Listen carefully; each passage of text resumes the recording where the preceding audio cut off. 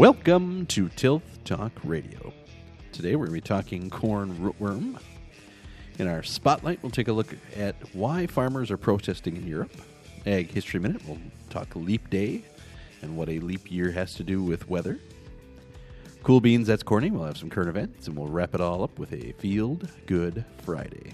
With me today are Todd Schomburg. Hey to all the Tilthies out there. And I'm Matt Bruger, all with Tilth Agronomy.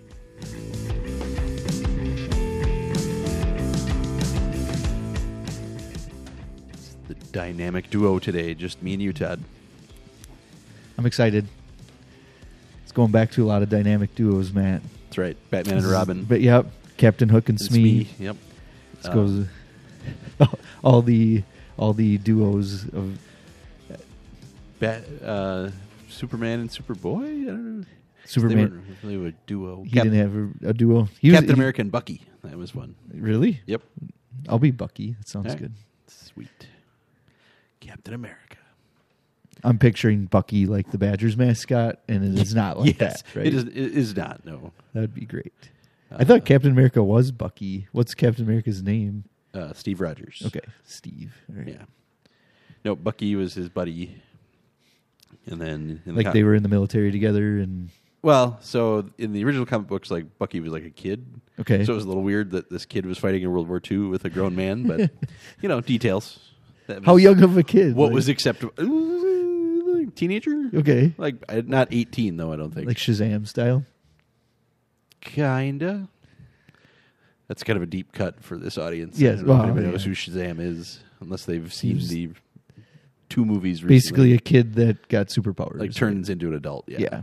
Super being. Yeah. But yeah, no, we're here. It's March 1st. March is definitely not in like a lion as of today. But No, it is in like a lamb. So Yes. What does that mean then, Matt? Well, I feel like there's a couple possibilities. Either we're going to go out like a lion, or we're going to go out like a lamb. So be in like a lamb, out like a lamb. Yeah.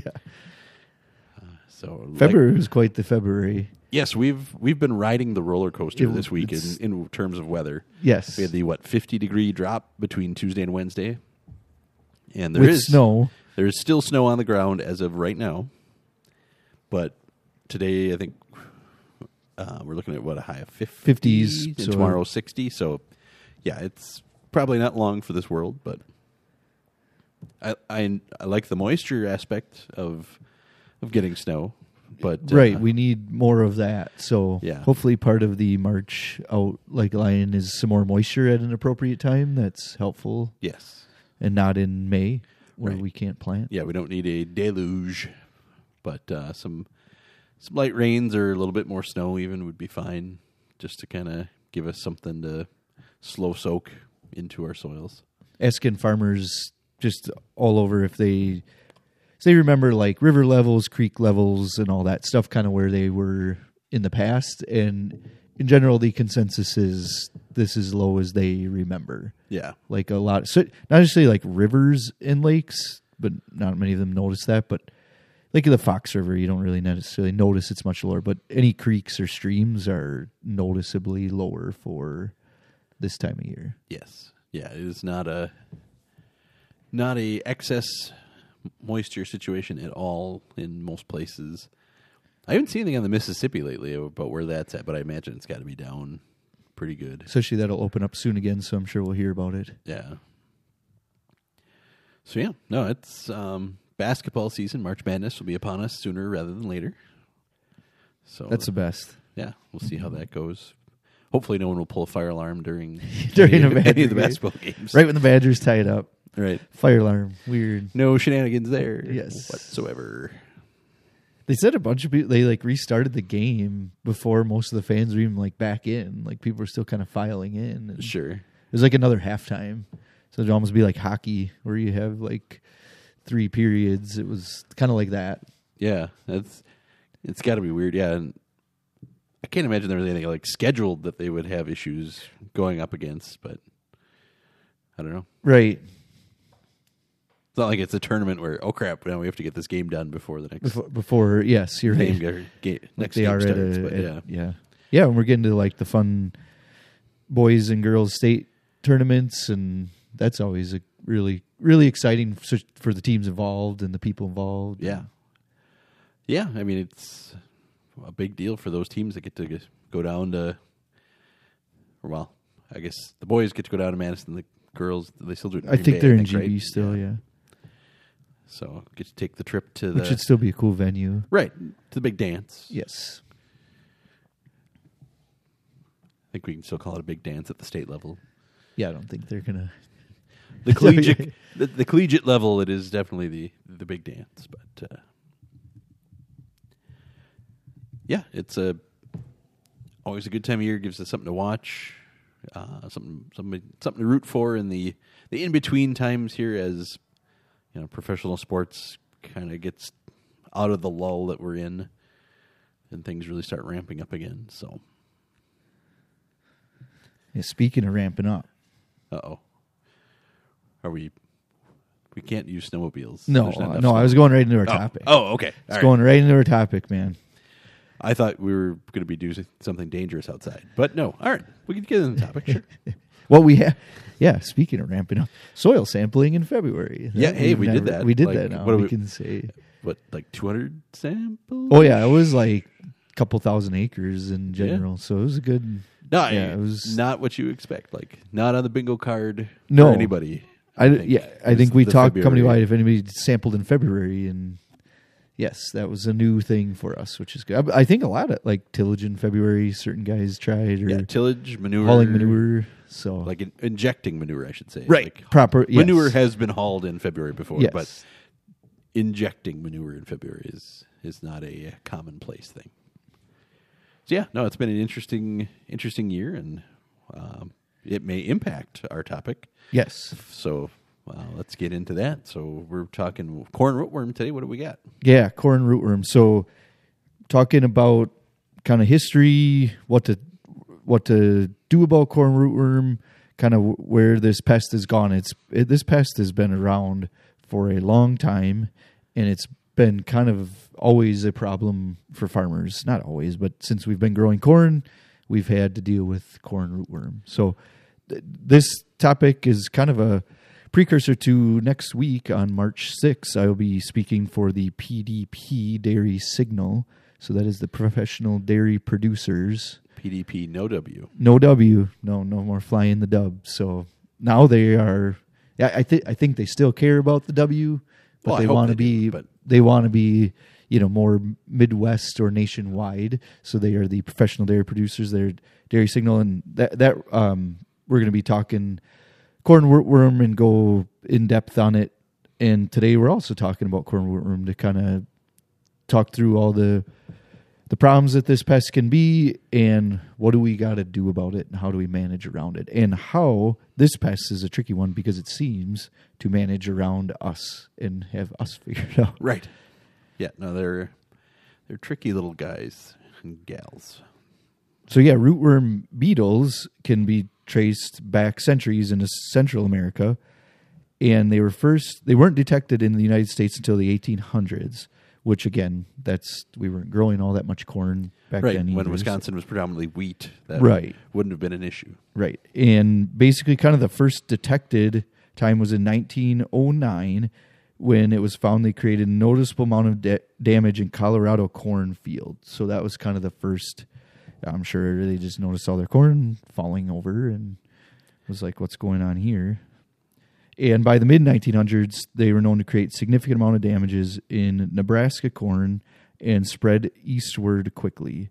So present day, this pest causes billions, that's the big B, billions worth of damage to corn profits across the entire country. I got to imagine that must have been rough, like trying to figure that out. Like, why is my corn all falling down? Because you see the beetles, but you don't necessarily probably understand the fact that those beetles were larvae under the ground, like eating the roots of the plant. So you're like, it's got to be these beetles, but how are they getting, like, do they burrow underground and eat the roots? Like, what's going on? Well, right, and you wouldn't have known, you'd have just blamed it on, like, corn on corn at that point, probably. Like, this is some disease because I did corn on corn that if I rotate, it doesn't happen. And, yeah, this pest is probably a tricky one and probably the main reason why we rotate. Yeah. And why? Because that is the best mode to stop them. But if you go back to the origins, I'm sure that's part of the reason. And that was always to break pest cycles, was rotation and for nutrient cycling. But I'm sure corn rootworm was a big one. Like, yeah, I want to do corn on corn, but my only choice here is to rotate. And you wonder, too, like, because it wasn't necessarily uncommon to fallow land on occasion. Like, if that would have stymied them, too, if they went back to corn and they were kind of still around, potentially, after that. And it would have slowed them, that's for sure. Them, but yeah. So, yeah. What about Wisconsin? Where do we... Yeah, so this has been also a problem pest here in Wisconsin. Basically, in kind of the late 20th century, have been steadily becoming more and more of a problem. Northern corn rootworm is kind of more of a predominant problem, tailing about 2/3 of the beetle population, and the rest being 1/3 of western corn rootworm. That's a tricky number because I feel like that's right and wrong at the same time. It sort of depends on the year, the field maybe, but it does seem when you got a lot of, like, the northerns are a little bit smaller, and when you get them, it just seems like there's a whole bunch in that, in that ear and everything. Yeah. So I guess for our listeners, the northern is the green. They're smaller and green across their whole body. Western is the yellow with the stripes on its back. And then southern, which we do every once in a while see, is got spots. So it's a series of spots on its back. So the main ones we see, though, are the northern and the western, like you said. And you can get both in the same field. Oh, yeah, a lot of time. It's not you get one or the other. No, this is the inclusive club. They're both usually there, yes. And the southern's also called the spotted cucumber beetle. So I know that one can also be a pest. I've even seen that one like sweeping hayfields before. Yep. I've gotten some northern or some western sweeping hayfields too at times, but these are pests that can be in different areas, but most of the time, yeah, when you see both, and they're small. They're about the size of like a pencil eraser in size. Not you can easily see them with your naked eye. Oh yeah. Do you like, when you find them, Matt, do you like squashing them? Yeah, a lot of times it'll be like flitting between the corn plants, and like you'll either see them crawling on the corn plant, or I'll get like that, see kind of flying through the air and try to swat them or grab them. And usually to train scouts too, I'll try to catch one or two, and that can be show them. Can be hard because they will keep moving, and you got to really kind of hold a tight fist to keep them in line. But yeah, I will, most pests, I will try to make what little effort I can. I mean, in the grand scheme of things, us walking through a field squashing them is not going to do anything for the populations. No. But it's almost like, better. Which I don't really like popping zits all that much. I don't get like that. But this reminds me of popping zits, but I enjoy this more. They've got a good squish to them. There's usually a little bit of kind of that meaty feel, and then there's that. Yeah, they're just really, especially if, depending on the size, the westerns are usually more fun to squish than the northerns. A little bigger. Yeah. So one of my other good funs, did you ever walking through cornfields and you get those big yellow garden spiders? Yeah. That you come up on out of nowhere? Usually they're right in front of your face. Yeah. Yeah. If I do come up on one of those, in the field also has a lot of corn rootworm beetle. It's a lot of fun. You'll feed them. Oh, yeah. You can basically grab them and throw them into the web, and then they get stuck in there. And then I've had it only a couple times where the spider will actually move and start going after them right away. So that's usually a fun. It doesn't really. So you don't eat them, but you feed them to the spider. I've never ate them. No, and I don't plan on eating them. Have you ever ate them? Did not on purpose. Not ever. Oh yeah, sure. Walk cornfields with your mouth closed. Yes. Yeah. So yeah, that's the beetles. They usually come out in a kind of late July to August time. We usually look for them in silks. And what is tricky with them is it seems like since we started scouting these 20 years ago, the time of emergence has gotten a lot bigger. I mean, I remember you just basically find them in August, and you kind of didn't really see them in July, and then in September too, you'd rarely see them. Now there is times we'll see them in July. It's not as rare of an occasion, and then in September I've had it like on corn silage where it's chopped, and you can actually see the beetles like on the stalks and stuff. Sure. But the most important scouting timing is when the females are pregnant, because those are the ones that are going to lay the eggs for the following year. And that's typically in mid-August time. So that's the important part, that egg-laying period of late July through August, kind of watching and scouting. And basically once you get over 3/4 beetle per plant, that is the threshold that next year you will have a problem. So that scouting's got, because they usually got to kind of open the silks and you see them fly away. But most of the time you do kind of know like when it's threshold. Yeah. It's a little bit easier. It's usually fairly evident, like I said, that flitting between. Right. Like if you're seeing it enough to like take notice of it, right, then you're right. probably in a situation where it's going to be an issue. And most of the time that almost feels like, first year corn going into second year, if you're scouting that, usually there can be times where you need the traded year on the the second year, and there's times where you don't. So that's a good time to scout. Whereas then when you get in like third year corn going into fourth, or like that later fourth on, most of the time you need the traits. Like they're there. So that's kind of like that second year, going to be second year corn. So first year going to second year, first year corn to scout and seeing how many beetles you get, and tracking that is a very good timing. So back in the day, man, when we started, when I first started with Jeff in 2006, there was going to be like an insurance policy. He was working with like an insurance company has contacted like a whole bunch of crop consultants and was going to have this like corn rootworm insurance. Okay. So BT traits weren't quite as common yet. And there were going to be basically like you'd scout the field and there was this very regimented scouting protocol, and then you'd either certify it like not, no worry for corn rootworm or not. And then they'd get this insurance that they didn't have to put an insecticide on or kind of any treatment. And then that following year, if they did have beetles insurance, or if they had corn rootworm damage and problems, the insurance would actually cover it. It didn't.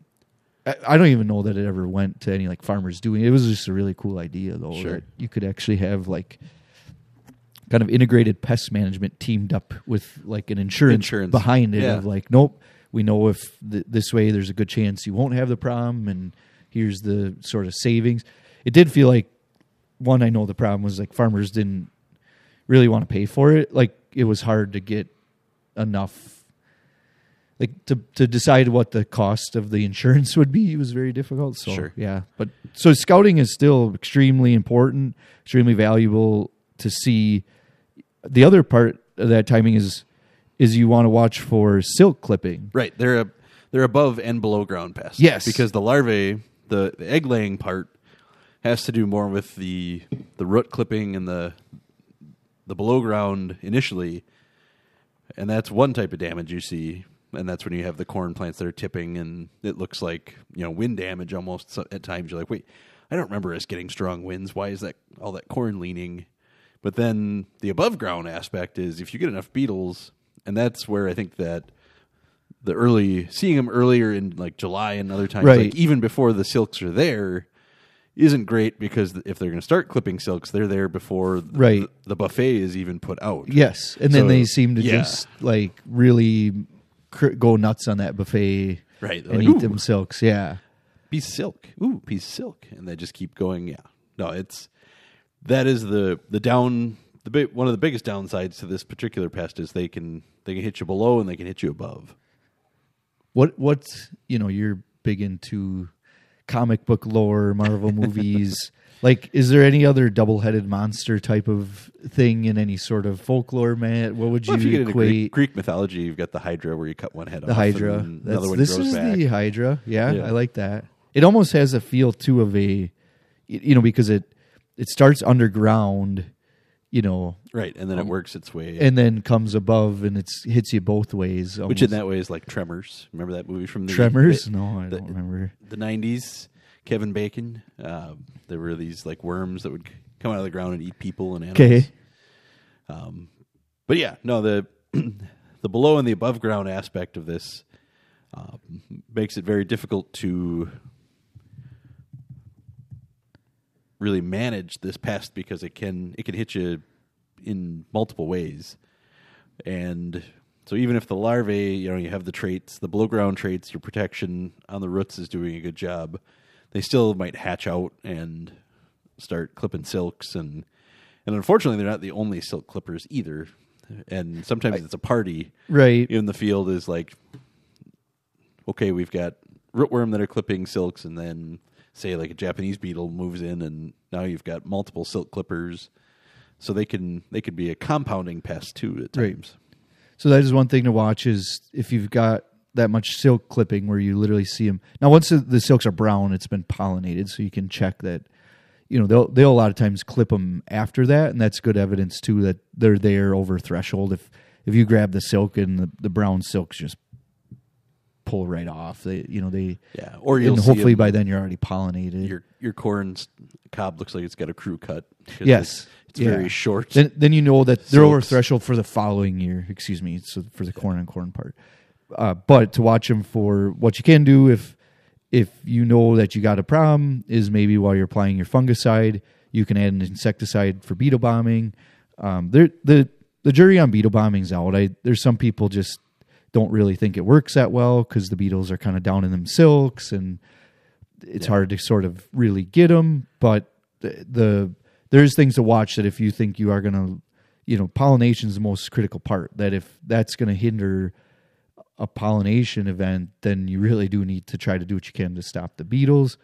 But as far as there's certain the efficacy out there for beetle bombing for the following year that you stop the beetles, and then the following year you don't need sort of traits or treatment. That's not working because we don't seem to be getting enough of the population of the beetles. I mean, you do stop some, and that's good to kind of maybe eliminate some of it. But to say you're going to take it all out, it doesn't seem to work that way. Especially like we just said, that the females lay eggs over, say, 3 weeks. So to have that insecticide out there enough to get them over that whole time, it just doesn't work. So when you scout for rootworm beetle, and I do this, and I'm just curious if you do this too, is like if I see one or two and it's silking time, I'll actually start like sifting through the silks of the corn plant as I'm walking through just to see. Because sometimes it doesn't look as bad as it is. You're like, oh, there's one or two that's not too bad, and then you like pull out the silk and there's like 6 of them just hanging out in there. No, I that's my favorite part actually of like is it's like a gift under. No, it's not a gift. Yes. It's the gift like that keeps on giving. Gift, but like a clown car, they just keep coming out of that. No, you like open the door and they pile out. So yes, I am. When you scout for them, you kind of look for their presence, and then I usually try to pull back, 50 in a row or just a certain amount of corn cobs, in each spot that I'm scouting and see what's in there for sure. Yeah, I think that is a good strategy. Yeah, and really at the point of, we talked about identifying the different species, but if there's enough there, it doesn't really matter if they're northerns or they're westerns. There's that in that way, there's no real delineation between the two. And this is like my own sort of Todd threshold of I don't even delineate between the beetles, and we just kind of look if there's more than about half beetle per plant, where it's threshold, like especially because it's hard because it's somewhat added. Like we'll go 1 week and it's say a quarter beetle per plant. Then we go the next week and it's a quarter beetle per plant. And then we go the next week and it's another quarter beetle. Like so you get to your 3/4 beetle threshold. Yep. But some of those times too, it's like once it's sort of over, you just kind of know like it's a tough threshold that way because some of those beetles are gone through their life cycle, and how do you do that? So again, I feel like this one is one where you either know it's over or it's not, and you kind of move on. And I would agree, you don't necessarily worry about the different species. I think we should start wrapping our summer scouts in fly paper. We'll do the yellow and then sticky traps. We should come up with a threshold of like, all right, go walk this field for 10 minutes and come out and like we'll count the beetles on you. I think you could mechanize this with your drone, Matt, and just have that. Yeah, but it's hard to fly through the canopy canopy doesn't work. with the drone. Like, that's the thing, is they're usually not hanging out like above the tassel. They are in the ear zone, which on a given year can be anywhere from waist to over our head. And so that I will say that about certain years too, is when you're in that taller corn, sometimes it is a little bit more difficult. Like if the cob's above your head, then you have to work harder to really see the beetles, because they're not going to hang around in the under leaves of the plant. Right. They're going to be around that ear. Right. Did you ever scout when we used sticky traps? I feel like we did it once or twice when I first started. Okay, I thought you were around. So there's a method where you can get this kind of yellow sticky trap, and either you just like put it over an ear in the field or hang it in some way, and then you got to replace them weekly and kind of count the beetles on them. That was always like helpful, but at the same time it was hard because you just get all this other stuff stuck to them. It seemed like you're better off just like check, to do that on the whole every cornfield. It wasn't helpful. It was helpful maybe on a few fields to kind of see the different emergence patterns while you weren't there that week. Sure. But it isn't a pest where you're going to like miss it completely from a weekly scouting schedule. So they are kind of, and they're like not baited or anything. They're just a sticky trap that, that's just a yellow sticky trap. It's not like the Western bean cutworm or things where we put pheromones right, and correct. attract them to this particular trap. It's just catching whatever happens to be flying by. We already kind of covered management, but the big two, rotation. So if you're in a scenario where you're going to be doing multiple years of corn on corn, trying to keep it minimally, 2 to 3 years of corn, right, is best. Obviously, the further go, the higher the incidence potential. So that's our number one to how to manage these is just rotation. So if you do find a big population, one of the easiest way is go to a different crop, go to beans, go to alfalfa, go to wheat. So that's kind of your number one thing to manage them, is that rotation. Yeah, and you talked a little bit about insecticide. Again, it's not always necessarily the best route to go. Right. So that's also tricky too. So this is like we call it the Hydra. So there's multiple ways to cut off the heads. One of them is this beetle bombing insecticide, but you can also use insecticide at the timing of planting corn and that kind of thing. So there is other timings of insecticide too. Right. So, but yeah, and that kind of leads into trading, using traded corn too. Obviously, corn on corn. Most of the time, we're looking to use traded corn to have that above and below ground protection for a number of things. But this is definitely one of the top situations where we want to have that technology, and unfortunately, that technology is in a position right now that it isn't working as well as it has been, and so we're trying to mitigate those issues by using different traits. But that's why rotation is so important. Right, is you can use the traits, but if we become too reliant on the traits, they're going to fail at some point. Right. So there is kind of more modes of action of traits, which is good. And some of the newer ones actually have the mRNA, or excuse me, just the RNAi. Yes. Sorry. RNAi technology.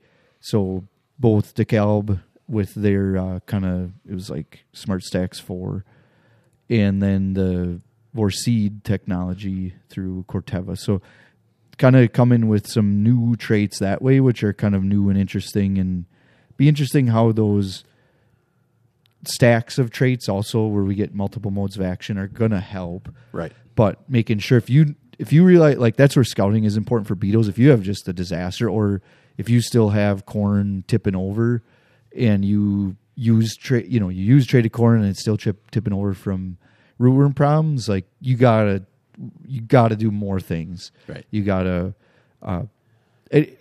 insecticides or multiple ways of combating this. So that is one tricky part about this pest is it seems to kind of figure us out and do different things around that. So, darn things adapt. Yes, nature finds a way. Yep. So one of the tricky parts of this one too that it is doing is it. We never thought it would get around rotation, like crop rotation. It likes to feed on corn. Yep. So that's kind of like a better whole. That's its host crop, and when I say corn, I mean it also in the beetle stage that it likes eating the silks and just some of the corn tissue. But what we found is there's been two ways that it's gotten around rotation. So we could see it getting around insecticides or BT traits, but now that it's also kind of it also was getting around rotation, and that the northern has an extended diapause where it basically will lay eggs, but they won't kind of hatch the next year. They'll hatch the following year. And so that one's a tricky one because if you're a corn on bean rotation. Clever girl. Yes. It's like it's back and nose. So that one's tricky where you could still have a problem with that on first year corn potentially. Yep. And then they've also seen a variant that'll lay eggs in soybean fields. So it's found a way that the beetles can kind of are leaving, maybe an edge of a field where you got corn on one side, they're going to the beans and feeding on bean tissue, which you did find that the beetles weren't as healthy feeding on bean tissue, which is interesting. It's not really their... Right, but they found a way to eat that, lay eggs in the beans, and be there for the corn the following year. So that is one very tricky thing as well, that this pest is able to kind of adapt to rotation even. So, yeah, this one just is... It's the Hydra, like we said. I mean, It's literally... We're cutting its heads off. It figures out... Finding a different way, two ways of getting us. It's all of that, so... Sounds like a great reason to try to work wheat or something else into the rotation. Yes, do kind of break up that multiple every other year corn, and even alfalfa. Yep, a lot of our dairy producers that alfalfa will do that as well. Yeah. So, all right, there you go. There's a primer on corn rootworm as we prepare for the 2024 planting season. Now we'll move into our spotlight for today.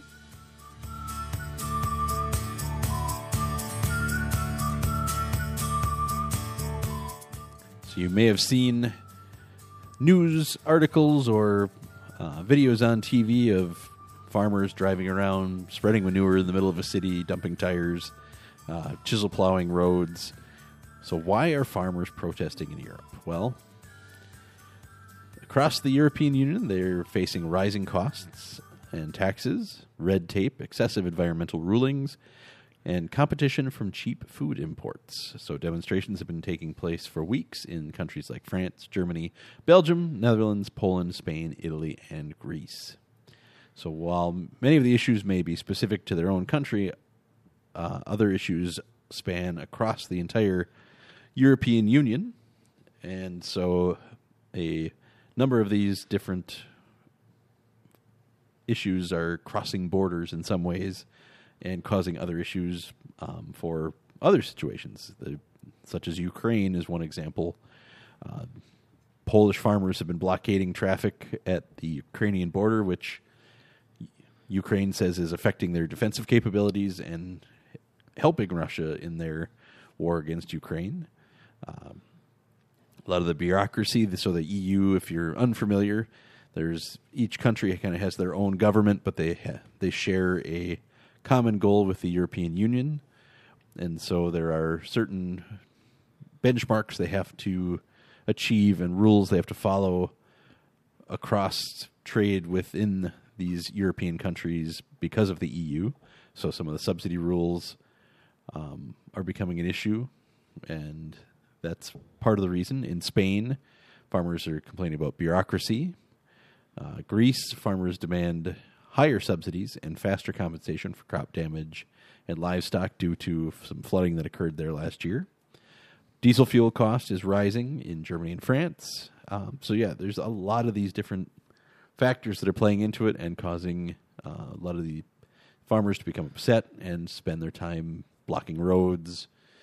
Like we said, spreading manure in town. The way Europe protests the agriculture thing is they are brilliant with it. It's just they just drive their tractors and mess with things, and Yep. it's disrupt everyone's way of right.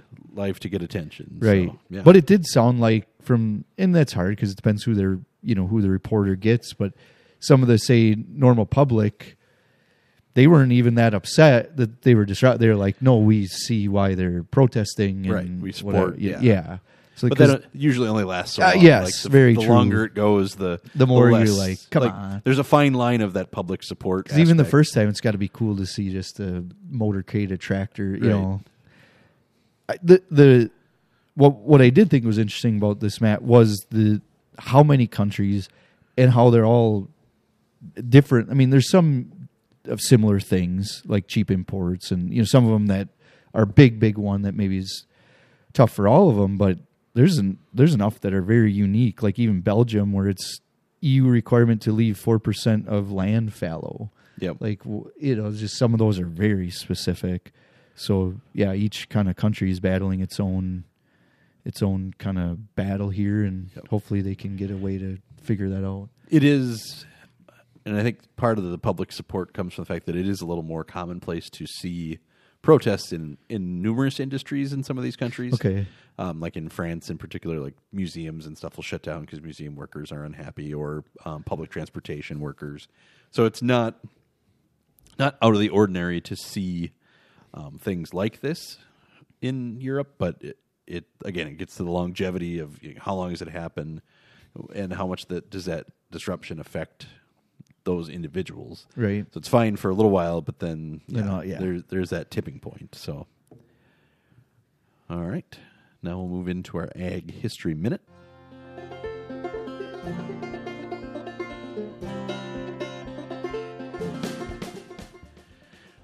Well, in case you missed it, yesterday was a bonus day, one that we get every 4 years. So 2024 is a leap year, and we're going to talk a little bit today about how leap year weather has made its way into folklore and how it potentially could affect what we see this year. So one of the more unusual folkloric weather beliefs is that leap years have an unfavorable effect. Farmers' Magazine of 1816 reported that in Scotland it has long been proverbial here that leap year never was a good sheep year. It's a nice rhyme they put in there. I like that. Observation, which this winter has been fully realized in 1816. So rapid changes in temperature turned the surface of the snow to ice, causing the deaths of many lambs. 1875 in Wiltshire, Natural History magazine mentioned that something similar as a Wiltshire proverb. The writer says that although absurd, such sayings are widely accepted, and when they do occasionally come true, they are held up to admiring disciples as infallible weather guides. In Russia, leap years are supposed to be associated with extreme weather and, as a result, premature deaths. It was even said that in beans and peas planted in a leap year would grow upside down or sideways in their pods, perhaps in response to the supposed upside-down nature of a leap year. While some weather superstitions may have a valid basis, this one is highly doubtful. Leap years are a human invention and are calculated differently in other calendars, such as Chinese and Hebrew calendars. How does nature know when a leap year occurs and when to start behaving badly, would be the question, and it doesn't. I mean, the whole purpose of it in the calendar that is widely recognized is the fact that our rotation around the sun takes an extra quarter of a day, essentially, and so every 4 years to make up the difference, we add the extra day in February to account for that slight variation in rotation. So I still think it's fun because it does feel like this year has an upside down nature to it. Oh yeah, this and it would have been wild winter. Yeah, so it does have that feel of where you can see where the folklore would come from and how people would have equated like especially this week, and it wasn't on the day, and I don't even think, say, in the eastern part of the U.S. it would have hit that way because it would have been a day early. But say that big temperature swing would have came like on the leap year where we dropped by 55 degrees, it would have been, quite the interesting, feel to it. But yeah, we'll see how this leap year goes. So yeah, I think the fun side is people that were born on leap day are. I just saw an article this morning about think the lady was in her 80s, and so she finally turned 21, like 84. Nice. She's 84 years 84. old, so she finally had her 21st birthday this year. I had a teacher, my third grade teacher was a Leap baby, and she, I think, was like 13 or something at the time. Yeah. Well, great. Thank you, Matt. And thank you to our listeners out there. Please subscribe to the podcast and tell a farmer friend. It's very easy. All you need to do is search Tilth Talk Radio on Apple Podcasts or on an Android phone. You download an app like Podcast Addict or YouTube Music. You can also listen on your computer or smartphone browser. Just go to tilthegg.com/podcast. We're also available on Amazon Music, and you can follow us on Facebook and X at Tilth Talk Radio. All right. Thanks, Todd. Now we're going to our Cool Beans. That's Corny, and current events. So, Cool Beans? Cool beans? Cool Beans. Cool beans. Oh, extra Cool Beans. What do we do?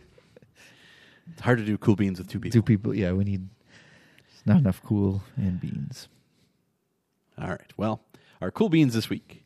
The John Deere 9RX tractors are getting a boost.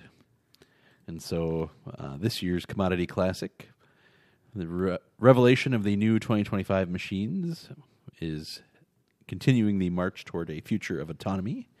And also the launch of the high horsepower 9RX tractors capable of 710, 770, and 830 horsepower.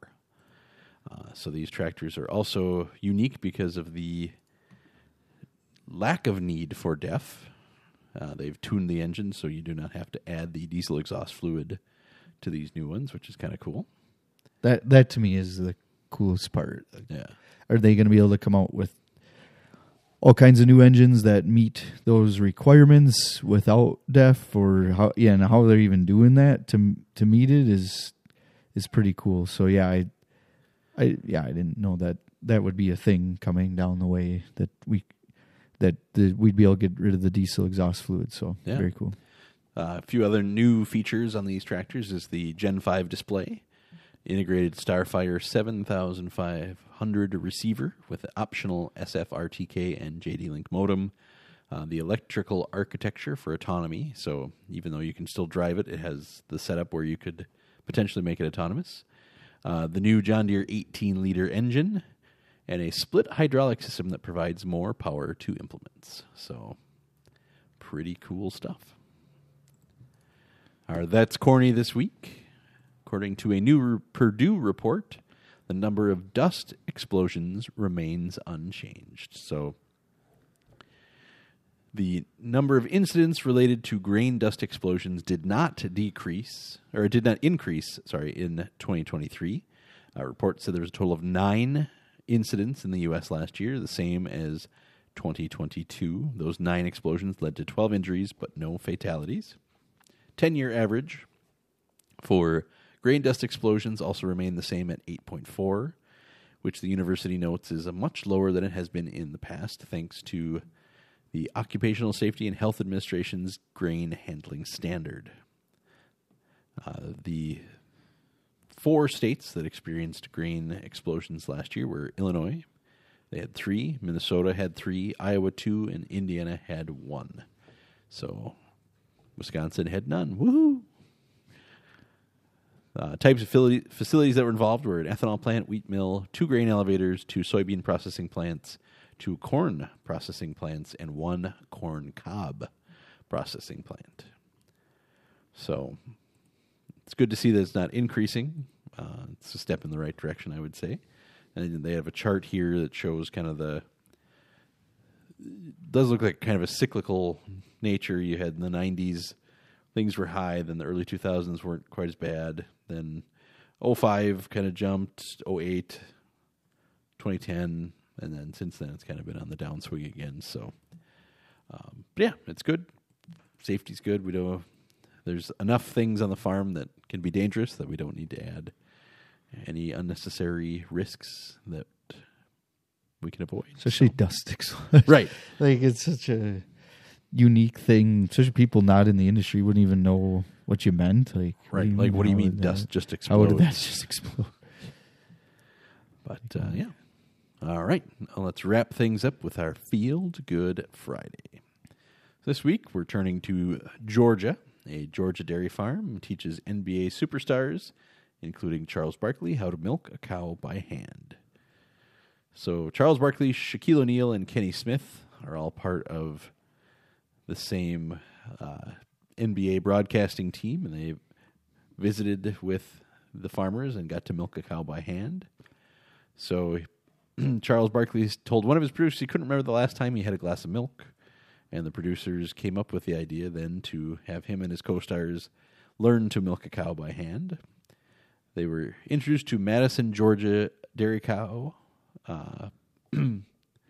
as Caitlin Benkoski from Big Sandy Creek Dairy Farm was tagged by several friends on Facebook for the need for animal actors. The Benkoski family knew that just the cow they could use from the farm's 80-cow herd that would perform well in front of a spotlight. Rosie, a 5-year-old red and white Holstein, who weighs approximately 1,300 pounds, strutted down the ramp into the TNT studio. So she weighs less than Shaq, said Charles Barkley upon meeting Rosie. And they then went on to learn how to milk a cow. It looks like they put down some hay and got some bales and stuff in the studio to make a whole show of it. So the whole Benkowski family, John and Julie, along with their 3 daughters, Caitlin, Alyssa, and Leah, lean into any opportunity they can to educate people and have good, positive feedback for dairy farms.